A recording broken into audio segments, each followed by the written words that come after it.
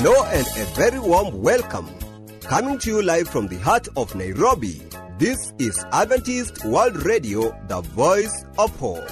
And the program is the New Life Program with me, Nixon Ratemo. Do stay tuned for a great show.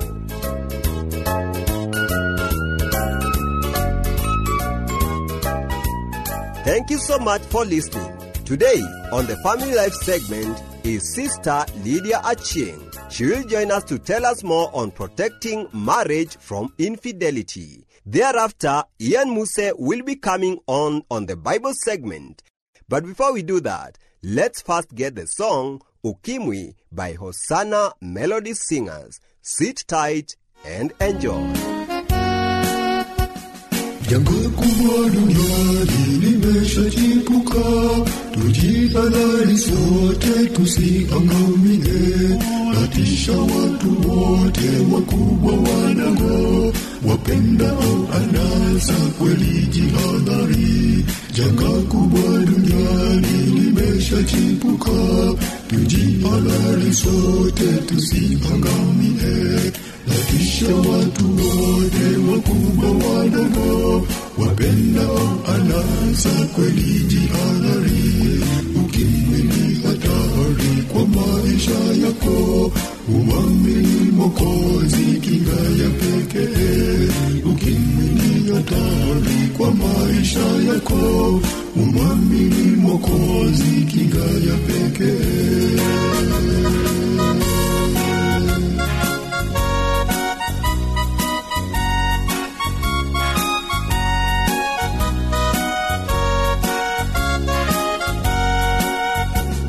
Wasomi watafiti wa dunia hii wamejaribu mbinu ya kutibu ukimwi. Ajabu ni ya kwamba kuna aliyepata tiba ya kutibu ugonjwa huu hatari. Wasomi watafiti wa dunia hii wamejaribu mbinu ya kutibu ukimwi. Ajabu ni ya kwamba kuna aliyepata tiba ya kutibu ugonjwa huu hatari. Ukimwi ni hatari kwa maisha yako, umwamini Mwokozi kinga ya pekee. Ukimwi ni hatari kwa maisha yako, umwamini Mwokozi kinga ya pekee. Welcome back, my dear listener. That was Ukimwi by Hosanna Melody Singers. You are listening to the New Life Program, coming to you live from the heart of Nairobi. And this is Adventist World Radio, the voice of hope. And now, on the Family Life segment, Sister Lydia Achieng joins us with more on protecting marriage from infidelity. Stay tuned and be blessed.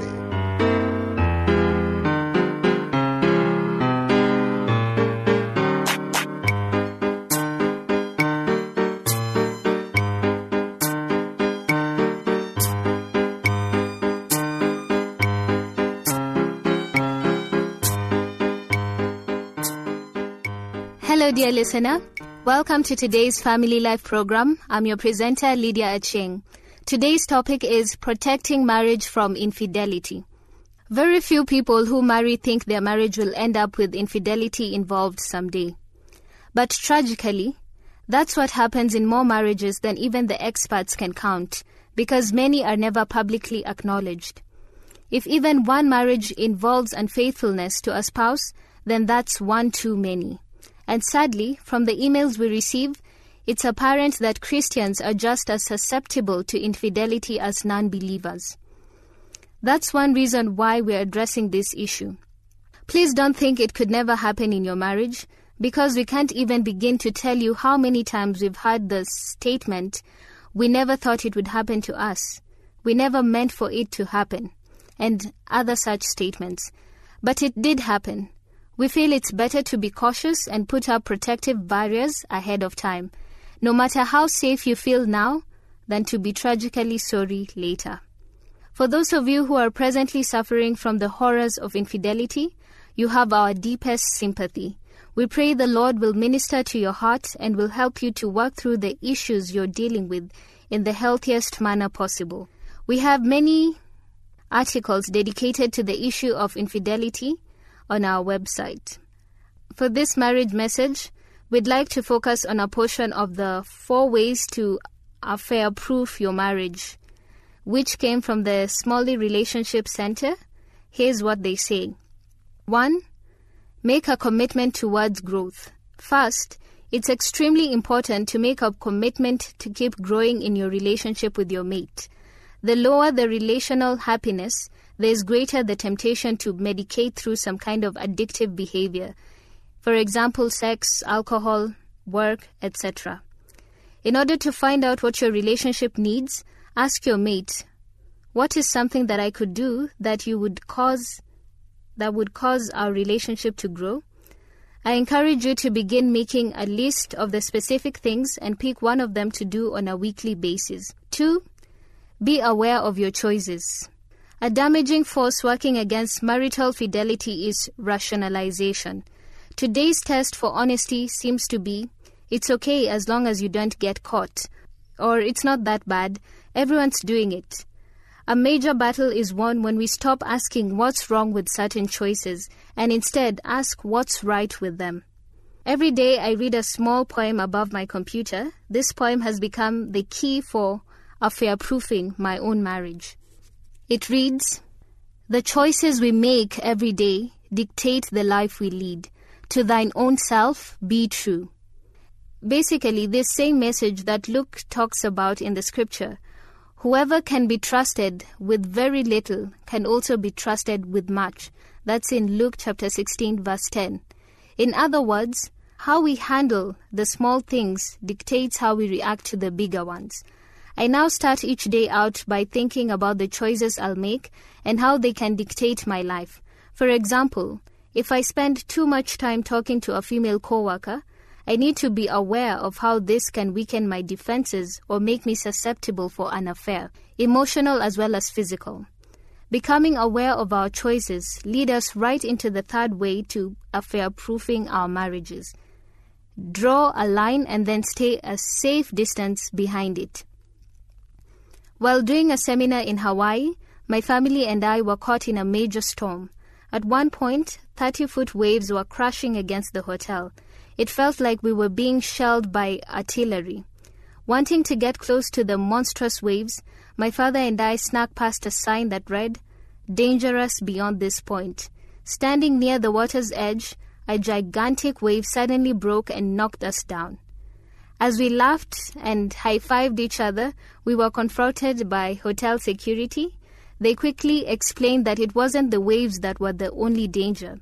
Instead, the real problem was the rocks that were jarred loose each time the waves struck the shoreline. We had difficulty believing this until we saw some of the pebbles that were embedded into the side of the hotel.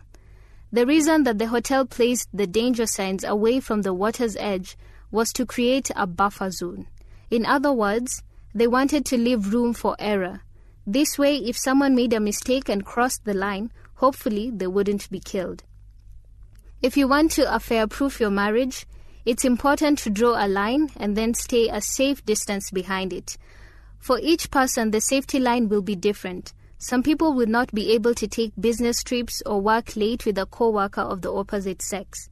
Others may not be able to meet a certain person for lunch or to work out at the gym. Whatever the situation, determine where you need to draw the line. Since everyone makes mistakes, having room before you fall over the edge can be the difference between a compromising situation and losing your marriage. 4. Become accountable to someone. The final piece for maintaining marital fidelity is through accountability. Accountability is simply being responsible to another person or persons for the commitments you've made. If you desire to affair-proof your marriage, I encourage you to ask a good friend, pastor, Bible study group, or co-worker for accountability. The important ingredient is having someone to ask the difficult questions. For example, did you compromise your standards last week? Or have you been getting your emotional needs met from someone other than your mate?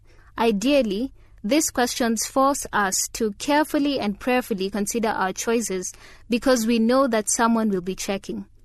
If your desire is to build a protective hedge around your marriage, or if you are recovering from the damaging effects of an affair by making the above 4 things a part of your life, you can melt the ice-covered sidewalks of your relationship, where trust and security are sure to follow. We hope the statements from the ministry of Dr. Gary Smalley will be helpful, and that by applying these principles, you will protect and save you and your family from the downfall and destruction of infidelity. That is our prayer for you and for us. None of us should be so sure of ourselves that we let our defenses down. When we do, we invite the enemy of our faith to have a clear shot at us. Therefore, let anyone who thinks that he stands take heed, lest he fall. This material is provided courtesy of Marriage Missions International. Until next time, God bless you.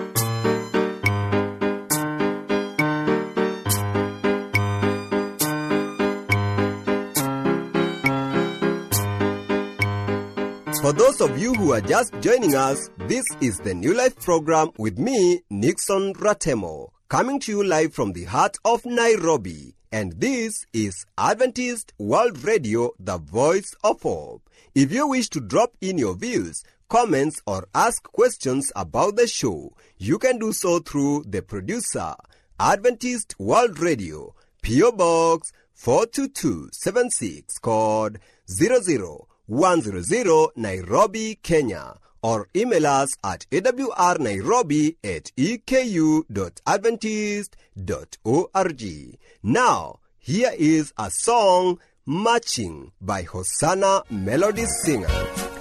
We are marching, marching to Zion. We are marching, going home. We are marching, marching to Zion. We are going home.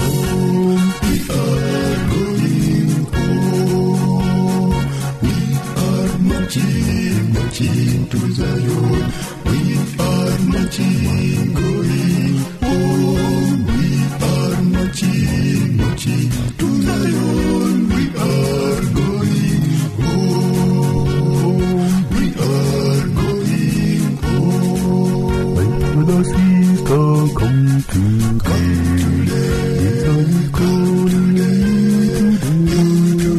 Hearken to His voice as He pleads. Take us back home. Take us back home. Come today, come today. You today. Hearken to His voice as He pleads. Take us back home. Take us back home.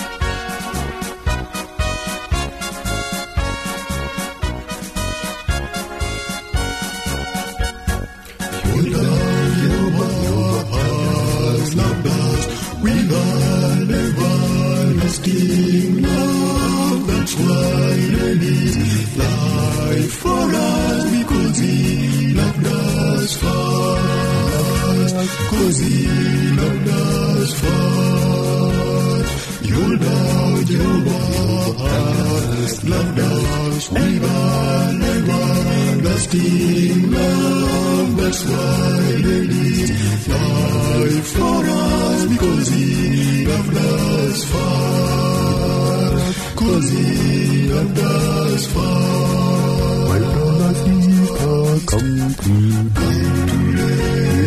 Come today. Hearken to His voice as He pleads. Take us back home. Take us back home. Come today, come today.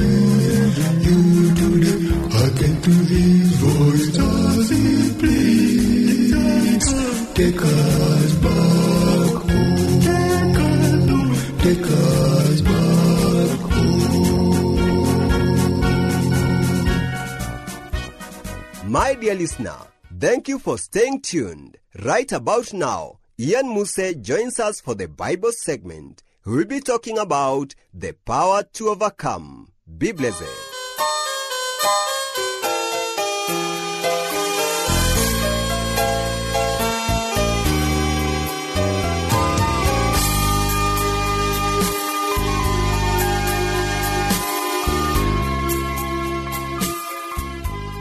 Greetings, dear listener, and welcome to our study today.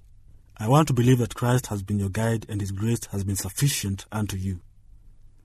Our topic today is the power to overcome. I am your presenter, Ian Muse. Are you sometimes tempted not to pray or read your Bible in the morning? Probably every Christian has faced that temptation at least once. Is it possible to take the strength out of that particular temptation? Yes, it is. Thousands of people have established such a pattern of daily devotion that they don't even consider not taking the time to do it. The temptation no longer really exists for them. They have followed the counsel of Paul. Be not overcome of evil, but overcome evil with good. Romans chapter 12, verse 21. Many temptations will cease to trouble us as we make good choice a habit. Just as our brain is programmed to do wrong by constant yielding to compromise and defeat, so it may be programmed for victory through strong decision and right choices. Most of the terrible struggle will disappear from the experience as our nature adjusts to a program of habitual victory. Repetition of our practice finally turns into an automatic response, and the temptation to stay away from church no longer exists. So it can be with many other forms of temptation as we use our wills to establish victorious patterns of thought and action. Thus far, we have uncovered some of the psychological tricks that Satan uses for trapping people into sin. We have also concluded that sin originates in the mind, which means that some very special attention must be given to protecting that vulnerable target of the enemy's attack. We have suggested placing specific guards before the avenues of the mind to shut out suspicious thoughts and desires. We have strongly recommended using the will to say no to the urges of the flesh. All of this counsel is good, but it is also useless if one truth is recognized. Now we move into the very heart of the temptation, sin, problem. All the processes of choice, free will, and decision are centered in the mysterious grey matter of the brain. Here is where Satan made his first attack on Eve. In order to make her sin, Satan had to influence her to open her mind to someone besides God. And the only way to reach her mind was through the emotional avenue of the senses. Thus, the Bible says that she saw that the tree was good for food, and that it was pleasant to the eyes, and a tree to be desired to make one wise. Genesis chapter 3, verse 6. Please note that the serpent was only able to corrupt her mind through the things she looked at and listened to. It was the appealing beauty of the fruit, plus the hypnotizing sound of the flattering voice, which finally led to Eve's downfall. It is only by utilizing the parts which are under our conscious control that Satan is able to defile the mind. In other words, we must give our consent before an act of sin can be committed. No one compelled Eve to leave her husband, walk to the tree, listen to the serpent, or eat the fruit. Every step was a volitional act in response to some sensory appeal. God had placed within Eve a holy will and a perfect, sinless mind. Through these sanctified powers, a total separation from sin was always possible for her, yet she chose to disobey God.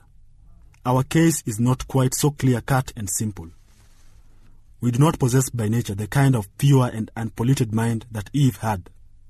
We have all inherited the weak and compromised bodies and minds which disobedience produced in Adam and Eve.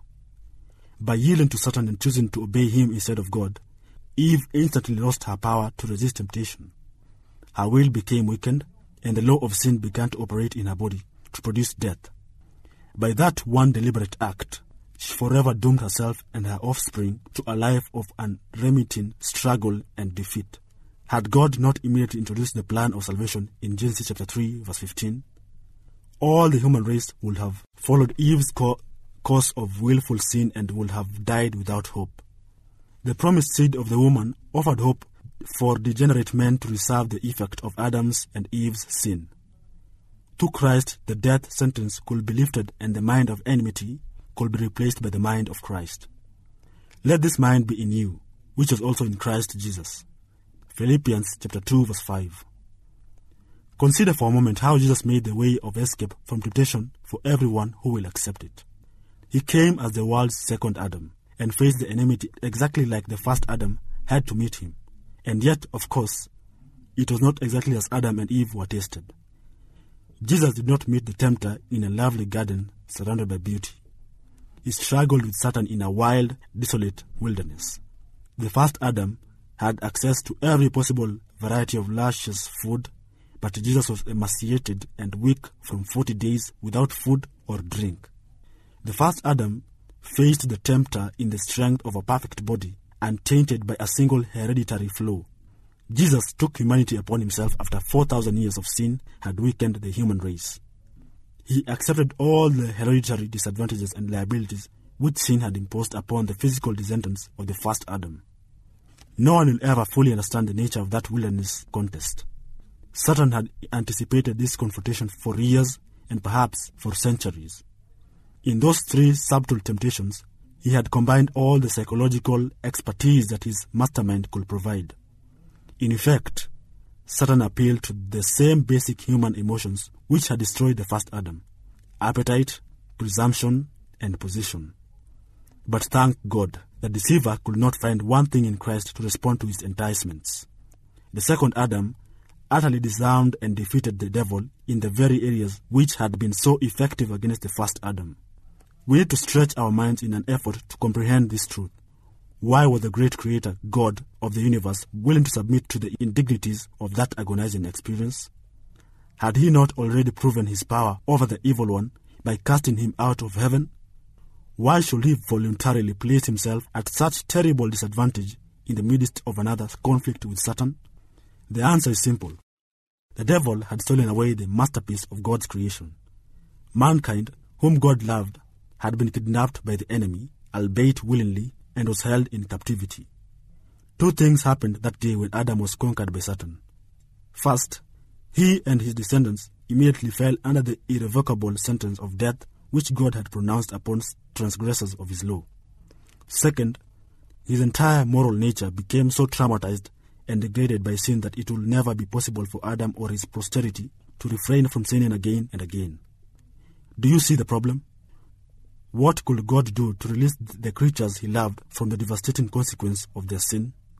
They were doomed to die, and they had forfeited the power to obey. Satan exulted. He reasoned that God himself could not get man back without changing his law or compromising his justice.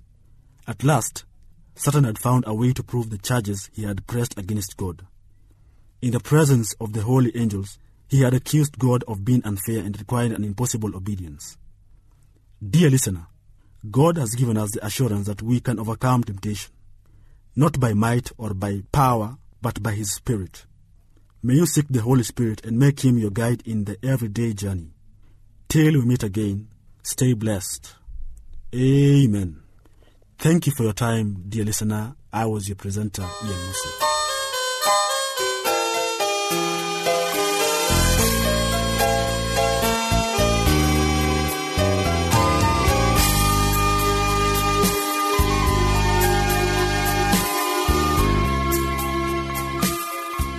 Thank you so much for staying tuned throughout the show. It has always been a pleasure to have you on board. Don't forget to send us your views, suggestions, or questions about the show through the producer, Adventist World Radio, P.O. Box 42276, code 00100, Nairobi, Kenya. You can also email us on awrnairobi@eku.adventist.org. Remember, this is Adventist World Radio, the voice of hope. Until we meet again later, I have been your host, Nixon Ratemo.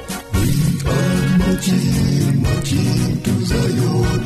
We are marching, going home. We are marching to Zion. We are going home. We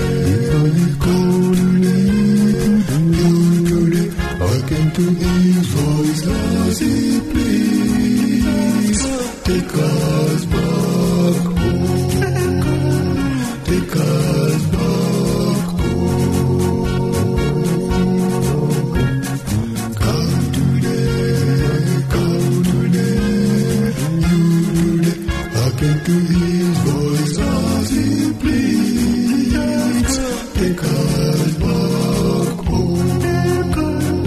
Take us back home.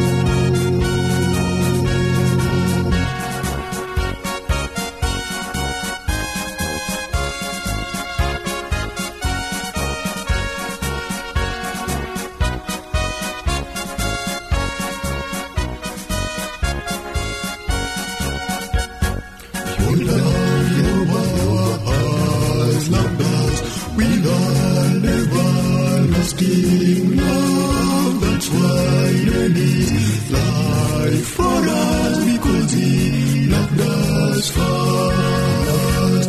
Because He loved us first. Your love, Jehovah has loved us with an everlasting love. That's why there is life for us, because He loved us first. Because He loved us first. My brothers, sisters, come today. Come today. Hearken to His voice as He pleads. Take us back home. Take us back home. Come today, you today. Hearken to His voice as He pleads. Take us back home. Take us back home.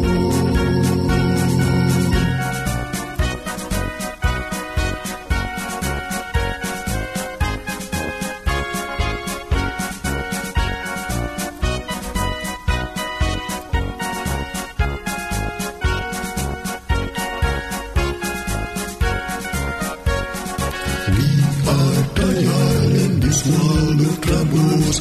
Jesus, come on, take us home. We will Hosanna, praise You forever. Lead us safely home. Lead us safely home.